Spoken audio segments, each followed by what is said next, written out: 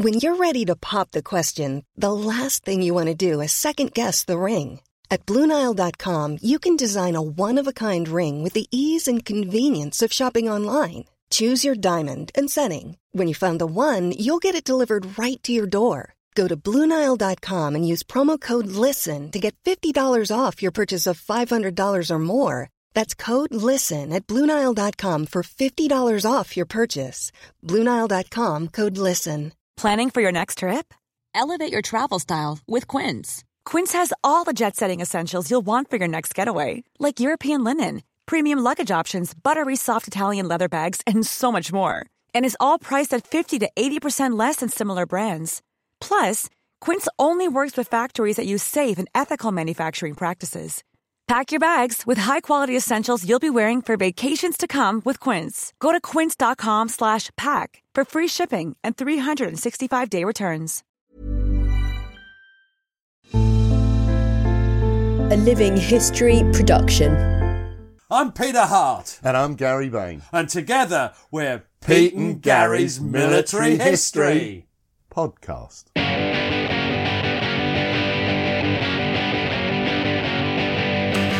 Hello. I'm Gary Bain. I'm once more on Zoom with the delectable Peter Hart. Hi. And today, Pete, we're doing another in the series on the Arras Air War. And today it's about learning to fly.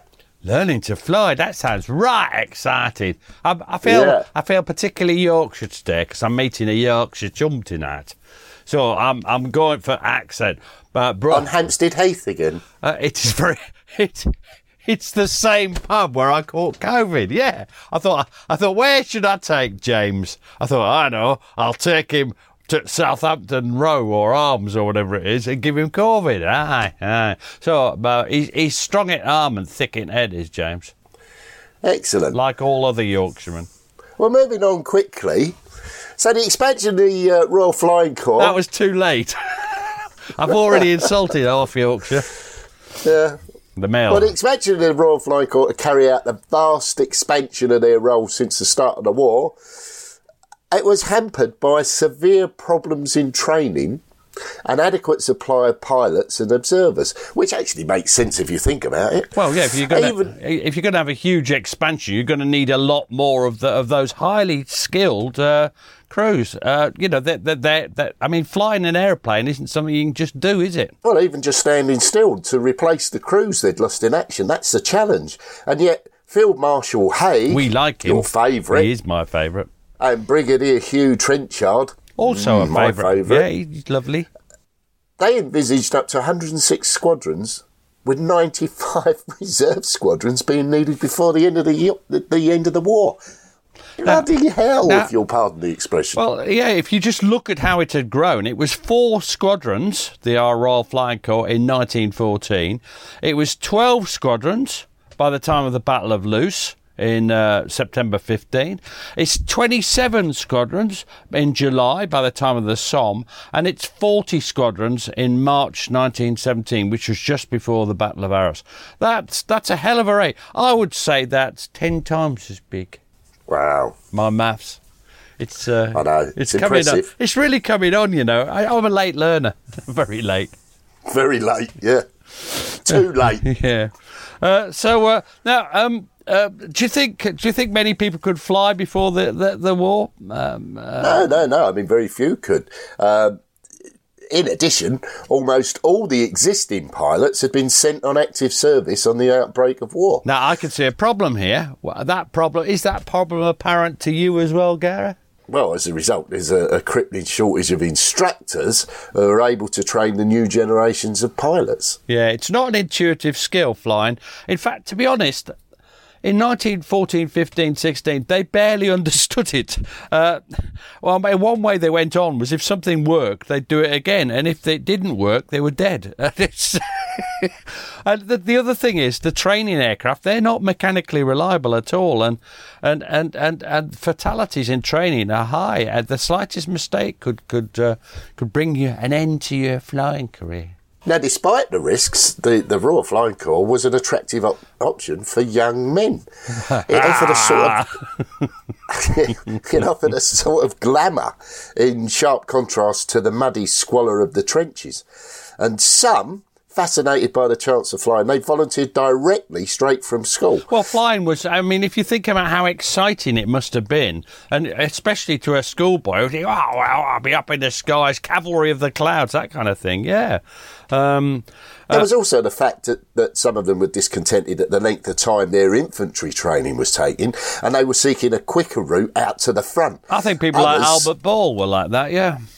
Yeah. I mean, others just found themselves in a backwater from which they wished to escape. Yeah, just some posting they didn't like. They didn't seem to get any action. They didn't seem to, and yet they were bored and they'd look in Yorkshire. Why are we down on Yorkshire today? Yeah. All right, Clacton. Where's Clacton? Is that in Lincolnshire? Essex. Oh, Essex. Oh, well. Right. Now, one amongst many, a Lieutenant Gilbert Preston, had already had experience of action with the dismounted yeomanry at Gallipoli, where he'd lost the sight of his left eye. Now, bear this in mind for a moment, because you've got a problem with your left eye. Yeah, it's lazy, like the rest of me. I've got a problem with my right eye. And that's lazy. Now, young Gilbert Preston, on emerging from hospital, he then served as a forward observation officer with the Royal Artillery. I see those ships. He then conceived a desire to join the Royal Flying Corps to pursue what was essentially the same task from the skies above as he was doing for the artillery. And you're going to be Second Lieutenant Gilbert Preston. It's funny because I had, as you know, I went for a checkup on my eyes at the hospital yesterday, so this comes very close to home. I thought that I'd fooled the doctor because after I'd read the reading board with my right eye, he turned me to the window and said, "Tell me what you see out of the window." I knew that I would have to come back to reading the eye chart, so I memorised all of the lines on the board. When I finished describing what I'd seen out of the window, he swung me round and covered my right eye and said, "Will you continue reading the eye chart?" I knew what was coming, so I started to read the board. Suddenly he said, "You're blind in that eye, aren't you?" I said, "No, not quite." He told me, "And cover your right eye and look again at the chart." While I'd been looking out the window, and unknown to me, he, the bastard, I'm putting that in, he had turned the chart over, and the only single letter on that chart was the letter E. I was heartsick, as I thought my own chances were non-existent. He then announced, "Don't take it too much to heart, because I have orders to send you to the Flying Corps, whether you can see or not." To my disappointment, he informed me that I could not qualify as a pilot and I would go to France as an observer, hence the artillery remark. An observer. So he'd be fine as long as everything was happening on the right-hand side of the aircraft. Which is very similar to my own personal situation. Whereas you, Gary... I'd be all right, but we'd have to go in tandem, because I could see to the left and you could see to the right. I see no ships. It's interesting that the optician used one of those Yorkshire eye tests, because it's like E, the next one would have been I. That's so funny. I don't remember. Now, the social mix of cadets, it sort of gradually broadened out as pre-war snobbery succumbed to the pragmatism required in a global conflict. Yet existing class prejudices... It's not the only prejudice this bastard's got.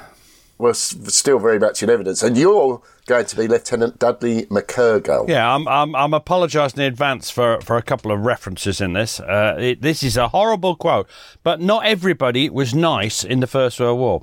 Dudley McCurgo says this: "There are some perfectly appalling people here now. Their intonation is terrible, and you can pick out hairdressers, Jews who would sell tobacco, the typical shop attendant, the comic turn men at a very provincial show, and the very greasy mechanic type. These are the class of fellows from cadet schools, mostly conscripts, and hardly one of them has any pretense at being a gentleman. There are still a very good crowd of observers, and we keep to ourselves." I'm sorry about that accent, but I just thought I'd express my opinion of Mr. McCurgo. What accent was it? That was a horrible man accent. You got that spot on. Now, whatever their origins, the prospective pilots were sent to an officer cadet training school where they were put through a month of traditional military basic training, enlivened as ever by drill sessions under, as you describe them, grizzled NCOs. Well, yeah, and this is the British Army. Whatever happens, you have to go through a basic military training. And I'm going to be Second Lieutenant Francis Penny. I seem to be the only one working this morning, Gary. You're working very hard today. We soon settled down to the task in hand, that of attempting to digest that prodigious volume known as military law, which contains every conceivable subject that an officer must know. Correct words of command in drill, practical demonstrations in that we were expected to take charge of small and large groups. This was not a problem to me, having had a considerable experience as an NCO in the Australian Imperial Force. For drill and discipline, we had Sergeant Major Sunshine, one-time champion heavyweight boxer in the British Army, a real martinet and stickler for discipline in every way, even to making sure that on the first bugle call, we were promptly out of bed for PT and drilling sessions. Some of our cadets resented this intrusion so early in the morning. Can I just check, did he forget he was Australian? Completely forgot. That's what the British Army does to you. It takes you in, whatever you are, Gary, and makes you into an Australian. No, he was an Australian. He becomes a normal officer. Oh, dear. In the words of Plato, dear God, this podcast's going badly. And it seems to be all my fault. Now, the young pilots and observers soon become aware of the increasing levels of casualties being suffered by the Royal Flying Corps on the Western Front. Rumours are swirling around, but there's plenty of confirmation from the highest level. And I'm going to pronounce this name as it's spelt, but it may not be right. I'm going to be Second Lieutenant Frederick Ortweiler It's of the RFC. Nice that you decided to do a spot of work, Gary. Oh, well, I aim to please. It's very long as well. Tales are already about concerning the number of friends and relatives of the fellows who have got killed fatally in the RFC. And other stories of a nasty nature. Wonder how long it will take for me to get the wind up. Cheery news today in Parliament. 20% of the RFC become casualties in a week, and 20.1% are killed in 6 weeks. We're all doomed. We're doomed! I like Ottweiler. He's a character. Now, as the training goes on, the young cadets, they go from basic training to the School of Aeronautics at either Oxford University or Reading. And here they're kitted out with their new Royal Flying Corps uniforms. And they're very different, aren't they, Gazza, from conventional army tunics. And I'm going to be Second Lieutenant Raymond Brownell of the RFC. We cadets now wore our new RFC uniforms, maternity jackets as they are rudely called, and apart from the Sam Brown belt, we are only distinguishable from officers by a broad white cap band. Remember he's a cadet. The double-breasted tunic was just the thing for cold weather, and as they hooked up at the neck, no collar or tie was worn, they were very useful when one was cutting things a bit fine for morning parade. Apart from our compulsory attendance at lectures and the closing of the college gates at 11 p.m, we were treated like university students. It was up to us whether we did any study or work at all. Remember your time at university, Gary? That was just like that, wasn't it? Don't look at me like that. Most were, like me, so keen to get through that study was of paramount importance. However, it was great to be living like a normal human being again, and more exciting still to think that within a short time I would be a fully fledged officer. Yes. Now, at the schools in Oxford and Reading, they were trained in the practical skills associated with flying. What are they? Which included things such as map reading, elementary rigging in the rigging. No, that's a different service. He said helpfully. Wireless signalling using Morse code buzzers. Bzz. Flying instruments. That's an obvious one, I would have thought. Yeah. The workings of the engines upon which they would rely for their lives. Yeah, you need to have some knowledge, don't you? Yeah. Photographic reconnaissance work, photographic interpretation, contact patrol methods, and methods of artillery registration. That's a huge amount that they're having to learn. Yeah. And once more, because you're earning your crust today, you're going to be Second Lieutenant Raymond Brownell. The syllabus for this School of Aeronautics appeared to me to be rather frightening. We had to become fully conversant with the technical details of 8 different types of engines, and other subjects were general flying. Oh, never heard of him. I thought it was General Trenchard. Aircraft rigging, theory of flight, bombs, instruments, Morse signalling, and artillery cooperation. The two latter subjects caused me no worry, as I was already fully conversant with them, but the innards of the engines had never interested me, and the thought of a stiff examination at the end of the course filled me with dread. We were told that the course was to be of 2 months' duration, but towards the end of the 3rd week, we were informed that it was to be considerably shortened. So far as I was concerned, this meant intensive engine swatting. They're accelerating the training because there's such a pressing need at the front. Now, innards. Yeah, it's a mechanical term. Is it? Yeah, not innards. Innards. Just mentioning it. Now, a working knowledge of artillery observation was a vital skill for Army cooperation pilots, but for most of the cadets it was a new experience. One of the training tools was an early simulator. Providing valuable experience, which tried to get them as close to reality as was then possible. And I'm once more going to be Second Lieutenant Frederick Ortweiler. In a large room, laid out on the floor, was a model of the Ypres salient and re-entrant by Mazines, made exactly as it would be seen from an aeroplane 8 to 10,000 feet up. With a squared map, it was possible to pick out all the various roads, etc., and we were given practice in picking out points on the map. Then, by a system of little lights in the model, we were made to imagine that a battery was firing on a target, and we were correcting. We would first be shown the target by having it lit up. Then a flash would appear as the battery fired and another where the shot fell. Then we would have to send corrections over the buzzer till an OK was registered and the shoot finished. Now, young Ortweiler, he has the privilege of getting a lecture from a senior non-commissioned officer on the general standards of behaviour and discipline that would be expected of an officer in the Royal Flying Corps. And then once again, as we say, you're going to be young Ortweiler. There are many tips to pick up. His last remark was his best. And if you must go out with a girl who's a little more than she ought to be, for God's sake, do it after dark. Oh. Excellent advice. Time-honoured advice from that crusty, grizzly old NCO. Now, not many officers would have time for the pleasures of the flesh. They got their nose pretty firmly to the grindstone, wouldn't they have that? I mean, that's fair. Now, at the end... it's almost like a public school speech day, which still quite a few of them would have been familiar with. Certainly that Art McCurgo or whatever his name was. A senior officer would be brought in to do sort of the speech, the school speech day's pontification. And you can imagine that the cadets sort of sat there looking at him with a sort of blank incomprehension, thinking, who is this arse? For Ortweiler, what the senior officer, the general, had to say, it wasn't very encouraging. And you're going to be Ortweiler. Or Ortweiler. One of the two. The general said some very cheerful things. The funny part was that the more he tried to mitigate the outlook he gave us, the worse he made it.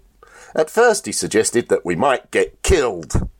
Then, as though that were more cheering, he hazarded the suggestion that a few of us might survive. Oh, what? That's inspirational. It is. After they finished the course at Reading or Oxford, they sent off for practical flying training at one of the preliminary flying training schools. Now, the best known of them is quite near my ass in East Finchley, and that's the Hendon Airfield in North London. It's the RAF Museum and a big council estate now. It had been the home of huge aerial sort of flying displays, which had drawn huge crowds. It was really just such an exciting place in them days. size, and it had some of the pioneers of British aviation, and it had been colonised by the army to sort of get a stream of new pilots to go to the front. Now, so what happens? What happens? Well, the first stage in the training process was a sort of first familiarisation flight in an aircraft. Even in 1917, the techniques of aircraft design had moved on a pace, and the aircraft used for training were already thoroughly old-fashioned. Although they certainly looked dangerous, in some ways their limited performance provided a kind of safety net. That's because if they crashed, they'd do it slowly. So, and I'm going to be Second Lieutenant Raymond Brownell, RFC, and he's talking about these training aircraft. He says, the Morris Farman biplanes, known as the Shorthorns and the Longhorns, which even then were regarded as somewhat prehistoric. They were pusher types with piano wire supported wings, out in front of which was a box-like open nacelle with seats in tandem for the pupil and instructor. The 70 horsepower Renault engine with 4-bladed propeller was immediately behind. The Morris Farnham Longhorn differed from the Shorthorn in that the elevators were placed out in front on projecting booms, whereas in the Shorthorn the pilot and passenger were perched right out in front of everything, and there's nothing from which to judge horizontal balance. The elevator and control surfaces were right at the tail end, and the normal flying speed, now hold on to your hat here, Gary, was 55 to 60 miles per hour. These strange-looking aircraft, commonly known as the rumpety, rum-bump, just rumpety, staggered around the sky and were capable of taking an extraordinary amount of punishment. As you said, if they crash slowly. That's very slow, even for the time, isn't it? It is. Now, you can't authentically recreate the sense of wonder that they felt. Flying in 1917 was an almost unique experience. If you think about it, hardly anyone had been up aloft in an aeroplane. Yeah. Unless you're in the army, basically, or Navy, Royal Naval Air Service. Now, at last, they can believe a man can fly, if you like. And it's sort of a defining moment for, well, sadly, what little remains of their lives for a lot of them. But one who does survive, and you're going to be him now, is our favourite, Gary. And there's a nice little short quote coming up from Second Lieutenant Frederick Ortweiler. Spoiler there, Pete. Oh, yeah. Sorry. Dressed up in a flying coat, gauntlets, goggles and crash helmet, and mounted the bus for my first flip. Contact! And after a few spurts of the engine, bounded off over the ground all out, the joystick jerking and the rudder bar swinging. You and your jerking joystick. Gradually, the jolting became less and finally ceased, and as the ground rushing beneath began to pass more slowly and included trees, I realised that we were off. Gradually, the view included more and more fields and houses, and the landscape seemed scarcely to move and just swung about like a slow compass card pivoted on the roaring prop and motor in front. The slipstream and the roar of the motor, before considered a nuisance, now feels like the very lifeblood. The sensation is one of complete comfort and security, unless you imagine that the planes might give way, the motor fall out, or the controls break. Not a lot to worry about then, Gary. But speculation shows that such a contingency is unlikely. Height does not trouble at all. The only other consideration is, can I control the machine and right her if she suddenly falls sideways or forwards? That feeling will no doubt soon come. I felt perfectly at home all the while. I watched and felt the controls and tried to reason out their movements, watched the red indicator, felt the tension of the flying and landing wires, examined the ground from the point of view of forced landings and was perfectly happy. Then suddenly the nose went steep down, the engine stopped, the horizon rose up in front, and we began to glide spirally downwards. The machine banked over steeply, and we seemed to be slowly pivoting round on the tip of the inner wing. Gradually the trees rose up to meet us. The ground passed quickly beneath us. The joystick was pulled well back, and with a slight jolt we bounded back to the hangars. The whole left me singularly unimpressed. There was a time when I used to get excited merely watching an aviator about to ascend at Hendon. Now, I feel absolutely unmoved by an actual flight. Right through, I was as warm as toast and as happy as a lark. The flight reached 2,500 feet and lasted 28 minutes. It seemed like 5 minutes. Yeah, I think he's playing it a bit cool there, because the talk does talk about a lot of his worries. Well, I was worried he might not survive, and then I remembered your spoiler at the start. Well, of course he survived, or he wouldn't have left an account of it. Oh. Now, a couple of days later, Ortweiler's up again with his instructor, because these are dual flights, of course they are. And this flight, he actually takes control for a little while of the aircraft. These are training aircraft, and they're equipped with a dual set of controls. Millions of people have lost weight with personalized plans from Noom. Like Evan, who can't stand salads and still lost 50 pounds. Salads generally for most people are the easy button, right? For me, that wasn't an option. I never really was a salad guy. That's just not who I am. But Noom worked for me. Get your personalized plan today at Noom.com. Real Noom user compensated to provide their story. In 4 weeks, the typical Noom user can expect to lose 1 to 2 pounds per week. Individual results may vary.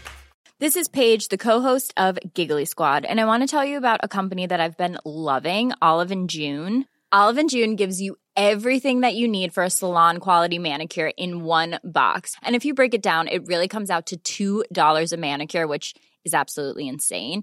It's also so easy to get salon-worthy nails at home with Olive & June. The difference between how your nails used to look when you did them yourself and now with the Mani system is a complete game changer. The best thing about Olive & June, too, is it's a quick dry. Dries in about 1 minute, lasts for 5 days, and full coverage in up to 1 to 2 coats. Visit oliveandjune.com/perfectmani20 for 20% off your first system. That's oliveandjune.com/perfectmani20 for 20% off your first system.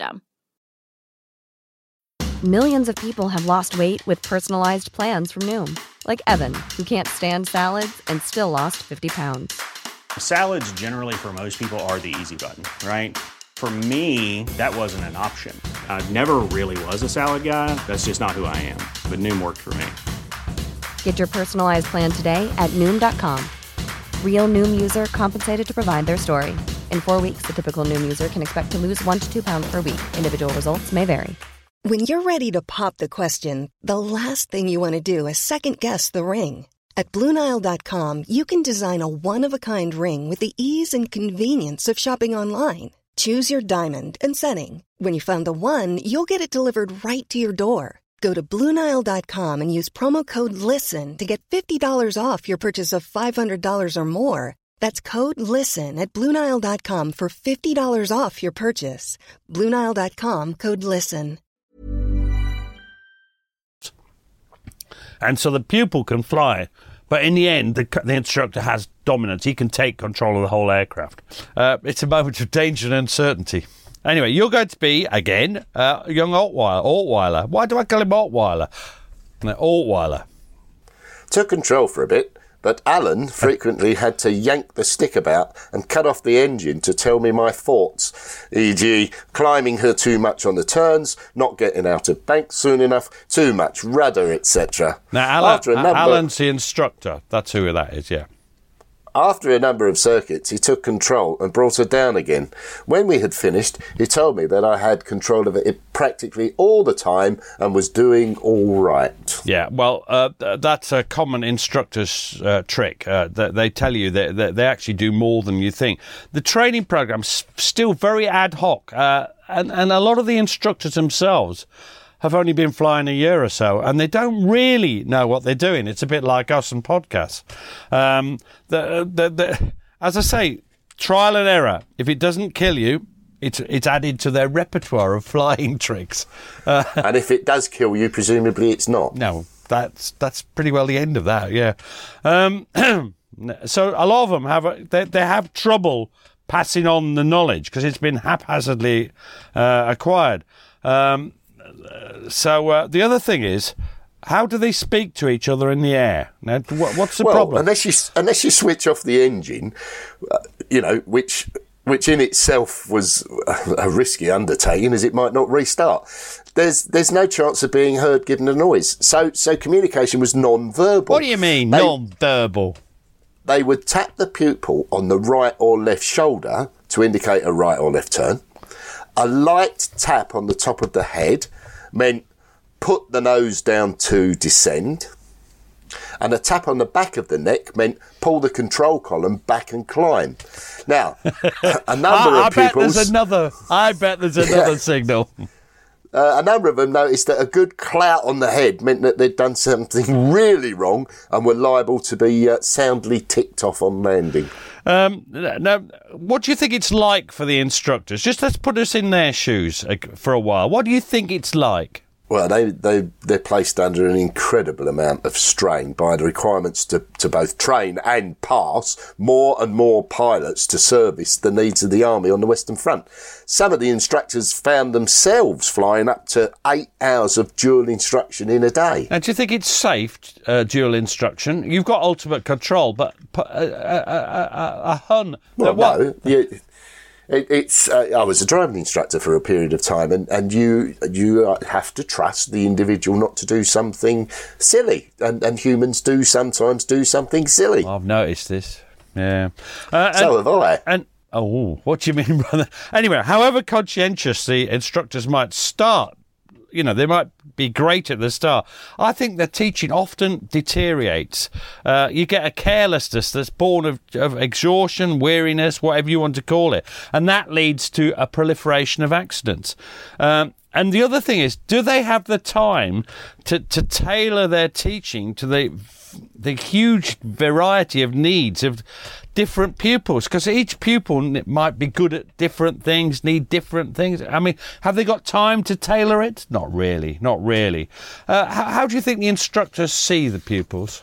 Well, they begin to refer to them as, and it's only sort of half in jest, as Huns. The enemy. Which was a derogatory name for the Germans, yeah. They saw them as the enemy, and they feared exposure to their ham-fisted flying. Yeah, and what do you think they do? And this is why I said Alan, Ortweiler's instructor, might have been fooling him. What do you think that some instructors at the end of their tether would do? Well, they take the minimum of chances, and they would often take over the controls for all the dangerous passages of the flight, particularly, of course, landing. Well, I don't blame them. I don't blame them at all. Now, I'm going to be the unpleasant swine that is Lieutenant Dudley McCurgow. I apologise to any members of his family listening. My instructor is useless. I have just been up with him for 15 minutes, and he will not let you have control at all. So I'm going to have an extremely good try to get changed onto another instructor today. I learnt more in 12 minutes with another fellow than I have in an hour and 3/4 with my frequent instructor. It's absolutely a waste of time. Now, that's unfair to that quote. It's the other quote I didn't really like. That's a perfectly normal quote there. But what's interesting is the short periods of time. An hour and 3/4. That's not... Yeah, but they're having to take shortcuts. This is not well thought out training process. No. A conscientious instructor might legitimately push through a pupil that he felt was a natural pilot. But shamefully, some instructors abrogated all responsibility and just pushed pupils through as fast as possible, regardless of their ability. Why is this a problem? What is wrong with pushing a pupil through? And the answer is, what lies ahead for every pilot? What lies ahead of them before they pass out? Well, why you are putting people into potentially combat situations without adequate training to deal with it. But even before combat plane, they've got to fly solo. Before they pass out, there's the solo flight, and some instructors would rather, as a pupil, risk death flying a solo flight before they're ready than train them properly. They just didn't want any more dual instruction with a bad pupil. They'd send them up to fly a solo when they clearly weren't ready. That's appalling, isn't it? That is appalling and horrific as well. I mean, there must have been a number of deaths as a result. There were a lot of deaths, and I'm going to be Second Lieutenant Raymond Brownell again. In just over 1 week, I'd been given only 9 short instructional flights. On my last flight, I was handling the controls and was presumably making the landings. Note the doubt. However, I felt that my instructor was actually putting the machine down himself. On the last landing, I decided to find out by taking my hands off the controls altogether. The resulting landing was a poor one, and Turner ticked me off properly, that's Turner's his instructor, for being a bloody fool and making a bad landing. I said, as a matter of fact, you made the landing yourself. I did not have my hands on the controls. He yelled, I suppose you think you could do better yourself. Rather nettled, I said, yes. And with that, he undid his seatbelt, jumped out and said, well, take her off yourself. That staggered me for a moment as I realised I had not received more than a bare 2 hours dual instruction altogether. Not admitting that I was frightened out of my life, however, I decided to have a go at it and attempt my first solo. I took off very carefully. I bet he bloody did. I took off very carefully and took a long time to climb up to 1,000 feet before daring to make my first turn. This because on your turning you can stall, and if you stall, you've had it. Then it took me just on an hour to pluck up enough courage to come down and make my first landing. I bumped rather solidly, but had enough sense to put my engine on and go round again. So what he means is he bounced. So as he came in, he comes in too fast. So he bounces and he takes off again and goes round. I repeated this performance twice more and finally decided, as it was getting dark, that whatever happened, I would not put my engine on again on coming down the third time. The last landing I made was a very good one, and I taxied in feeling quite pleased with myself, although the comments from Lieutenant Turner, his instructor, were anything but complimentary. But I did not mind, as I had completed my first solo and had not broken anything, no doubt more by good luck than good management. And I find that tale frankly horrific. His instructor was appalling. You're not supposed to lose. I mean, I'm quite sure that Brownell was irritated to him. But if you're irritated with a person, you don't send them off to their possible death, do you? No, not often. You're just wishing for the opportunity to send me off to my death. Now, as if to underline the seriousness of the risks that they're taking, Lieutenant Ortweiler saw one of his fellow Huns pile his aircraft into the ground in a spectacular crash in a neighbouring field during his first solo flight. And I'm once more going to be Second Lieutenant Frederick Ortweiler. I imagined him to be in frightful condition, but in a few seconds I saw a figure walking about and found that he had not received a scratch. When he returned, he mentioned how his crash helmet had taken the shock, whereupon I, who was just about to go up in a balaclava woolen helmet, snatched his from him and donned it myself. Now, it's not surprising there's a lot of fatalities in training with this sort of ramshackle training. These old Morris farmers, we've said that they're quite forgiving. They crash slowly, but and they take a lot of punishment. But if you crash from altitude, you're still going to get a serious injury or death unless you're very, very lucky. It's a dangerous business. And let's look at your own as Lieutenant Frederick Ortweiler. Let's look at your first solo flight. What's that like for you, Gary, in your role as Ortweiler? Got into the Azani solo bus and set off on my first solo circuit. Immediately she got off the ground, I noticed that the engine was not pulling properly, for I was flying with the joystick well back in my stomach, and yet she scarcely rose. After I had got out a little way, I attempted to turn, and immediately I began to lose height, till I saw myself making straight for a tree. So I put the nose down and gave her a desperate yank back, with the result that I just cleared the tree, but nearly stalled in the attempt. Thence floundered across the aerodrome and started a left-hand turn to get back. She again started to lose height, so heaved the joystick still further back into my tummy. I nearly stalled her. Finally, switched off and sped down to the aerodrome, but having rather misjudged it and making slap for another of the ubiquitous trees, pulled her nose up and switched on and off. A silly thing to do, as it did not give me enough flying speed and nearly stalled me. Missed the tree by inches according to the accounts of eyewitnesses, and effected a moderate landing. Taxied back to find Alan, his instructor, simply quaking with mixed horror and surprise and almost beside himself with disgust. Mr. Warren, the boss, merely put his hand to his heart and sighed. The other instructors and pupils were white with fear and avowed it all the best nerve tonic they had ever had. It was only then that I realised what I had done, and during the ensuing half hour, the wind sought to gather within me. One pupil drew my attention to the significance of a remark I made just as I went off. "No flowers by request," a remark made in jest almost fulfilled.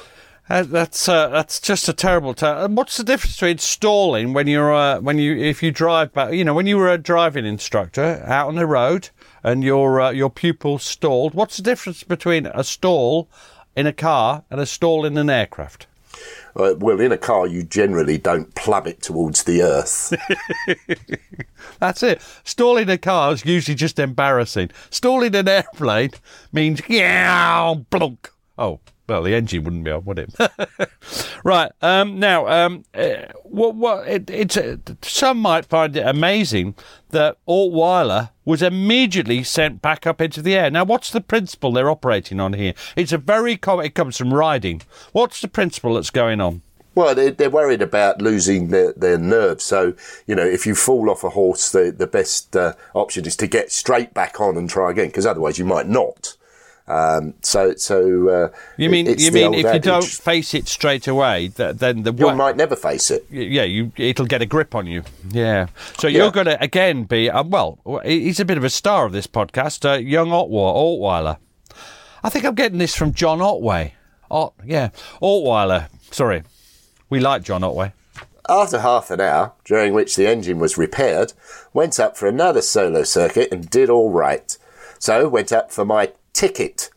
Did figures of 8 until a white flag was waved, and then did one more. Went well outside the aerodrome, turned round, nose down, cut off, and made an OK landing right by the mark. Without stopping, taxied back and took off again, repeating the evolution, and at the end of another 5 figure 8s, came in and made an A1 landing. Then up and did a circuit and volplaned down from 550 feet. Did well, but landed with rather a bump. While I still had the engine ticking over, young Warren and Allen ran up and congratulated me, and then when I taxied up to the hangars, I was greeted by the other instructors. A great day. Whatever you survive makes you stronger, I suppose. What is this ticket of which you speak, Gary? Sorry, Well, it's the basic flying certificate test, which is administered by the Royal Aero Club, which is a civilian organisation, and it meant Ortweiler was a registered qualified pilot. Now, all pilots had to get their ticket, whether they were military or civilian. Now, is this the end of their flying train? No. No, they're sent for training on the new RE8s. That's if they're going to be not scouts, but they're going to... And we're concentrate on the... it's the core machines. So these are the ones who are going to do artillery observation photography. The RE8, now, is that fitted for dual controls? I don't think so. No, and the training process becomes almost farcical. They were taken for a brief flight in the rear cockpit from where they could look over the instructor's shoulder to see the various controls, instruments and gauges. Now, this is far from an ideal form of instruction, and the numerous accidents fueled the rumours that we've mentioned previously in other podcasts. We did mention that, yeah. That the RE8 were difficult to fly. Well, it would be if you hadn't flown one. Yes. And you didn't know how to, yeah. So, now, the pilots who showed the most promise were assigned to scouts. Many were entranced by rumours of how a marvellous new aircraft, and they're referring to the Sopwith Camel, that would surely sweep the Germans once and for all from the skies.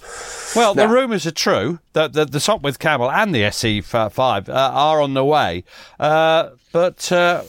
the rumours are a bit irrelevant, really, because in actual fact, those aircraft are both delayed, and most of the people training at the time we're talking about, time runs out, doesn't it? Yeah, it just runs out, and that's not what they get. And I'm going to be Lieutenant Stanton Waltho, quite an unusual name, Royal Flying Corps. And I'll do that. Someone brought the news. Sopwith has produced a machine with 130 horsepower engine. It'll do 130 miles per hour level and climbs 10,000 feet in 6 minutes. It has 2 guns shooting through the prop. The camel rumour created a sensation.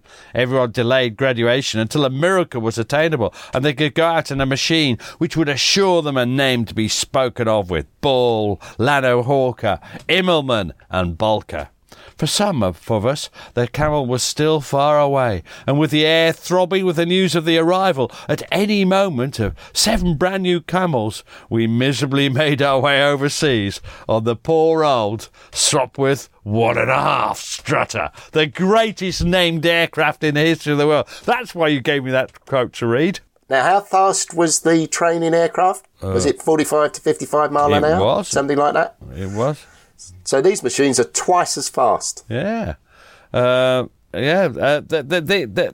not having the time to practice on the sort of aircraft that they're going to fly over France. The training is not yet sufficiently sorted, is it? No. Do you think even the scout pilots, or I mean, if they're in an army or cooperation machine that has to escape quickly, did they practice stunting? No, it's actually frowned upon. Now, the inevitable results that the very many manoeuvres that you're referring to that are essential to escape sudden danger, they're totally foreign to new pilots. So they can't do it? No, they've got a lot to learn. They've got to learn it quickly, and actually, they've got to learn it on the job. Oh, wow. Well, you have to learn a lot of things in life on the job. Now, you see, I ignored that. Now there's hope for the future. The RFC was about to have its whole training programme overhauled and invigorated under the influence of the radical ideas of Major Robert Smith Barry. He has a real influence, doesn't he? Yeah, he's given free rein in developing a new approach to teaching combat flying on his appointment to command the 1st Reserve Squadron at Gosport in December 1916. Now Smith Barry... Yeah? Sorry, go on. No, I was going to say, we haven't mentioned Smith Barry before, so where's he come from? He'd had personal flying experience of his own. Combat flying, yeah. Yeah, he'd been a combat pilot. I thought he'd written Peter Pan, but apparently not. No, that was someone else, Gary. So he used his combat flying experience to come up with a really radical new training system, and it sought to equip the new pilot with everything they'd need to know. And you're going to be Second Lieutenant Keith Jopp. The words danger and nerves must not form part of the instructor's vocabulary. Nothing that a pupil may do in the air is dangerous if he knows what he was doing and what the result will be. Almost all accidents are caused by ignorance, and if, instead of telling a pupil that a manoeuvre is dangerous, he is taught how to do it, his instinct of self-preservation will do the rest. So in other words, you've got to practice the very things that you fear and that might kill you. So, for instance, this is like the spin, where the aircraft sort of turns around on its axis, falls to the ground in a sort. You've got to learn how to do it. Now, how do they start this process of teaching them? Well, they start with the basic flying training using the relatively high-powered, and this is my point about the difference in speeds from the training aircraft, Avro 504 series of aircraft. The trainee pilot would be in the front seat. Can I just stop you? Because I want to make clear that the most famous of those was the Avro 504K. And I just wanted to interpolate. Oh, the K. Yeah, the K. Lovely. Not the J. No, inferior. Now, the trainee pilot, as I was saying before, rudely interrupted, would be in the front seat and the instructor behind. Now, they'd each have a complete set of controls and a speaking tube between them to allow proper communication. And that still persists to this day, that basic format. And the speaking tube, which means you can hear without switching the engine off, is called the Gosport tube. Now, what is Smith Barry's training philosophy? Well, let's sum it up again. It's necessary to teach every pilot not how to avoid dangerous situations, such as the example you gave as spinning, but how to get out of them with assurance and to build up the self-confidence they'd need if they're going to do this in extremis. When they're throwing the aircraft about in the sky. And, you might have a Hun on your tail, for example. So you can't just fly along. You've got to... spinning would be quite a good way of getting out of the way. But you've got to be able to get out of it. You've got to be able to get out of it. The skill isn't to put it into a spin. the skill is to get out of it. You're going to be Second Lieutenant Reginald Fulljames, a lovely fine name. One morning I was told that the commanding officer wanted to take me up again. This rather shook me because one seldom had any dual control after you'd once gone solo. The CO was Major Smith Barry, and I suppose he treated me as one of his early guinea pigs, just to try out a few of his new ideas. I enjoyed the few minutes I had with him enormously. He showed me above anything else how to get out of a spin, which up to that time most of us regarded as fatal. Smith Barry was undoubtedly a genius. The confidence that I could always get out of a spin saved my life on at least one occasion. Wow. That's what we mean, isn't it? Yeah. Now, in time, Smith Barry would revolutionise the training of British pilots. But, like the sock with camels, it would be too late for the pilots who'd have to face Richtofen and his men over Arras in April 1970. And that's, of course, what this is all about. So, basically, we've got good news here, but not for the people who'd fight in the Battle of Arras in the Royal Flying Corps. But what's the reality for most of those men? Well, it's just a mad rush and a fatal lack of practical flying experience in the type of aircraft that they're going to have to fly in action. As one young, recently qualified sergeant pilot found, and I'm going to be Sergeant Ernest Cook. Wow. Holy smoke, what a pickle. In London, now destined for overseas squadron unknown. A chap woke me this morning and said I was wanted at the sheds to fly. New instructor told me to do 4 hours continuous flying and I would be sent to London in the afternoon. Wind up, had breakfast, did 2 hours, washed, did 2 more, went to Swindon by car, to London by train. Now, this is just one more innocent young lad being sent off to do or die on the Western Front, isn't it? Do you think Ernest Cook was ready for meeting Richtofen and his chums? I'm not sure anybody would have been ready for meeting Richtofen and his chums. But at least you need to give people a chance. And these young pilots, a lot of them had very little chance of surviving. Well, Gary, it's been an absolute pleasure running through Learning to Fly with you. It is, Pete. And did Smith Barry write Peter Pan before or after the war? He didn't write it. Oh. Cheers, Pete. Cheers. Thanks for listening to the show. Blah, blah, blah. If you'd like to support us, you can now buy us a coffee. Visit www.buymeacoffee.com/PGMH. Or visit www.blah. And we'd be jolly grateful. Cheers.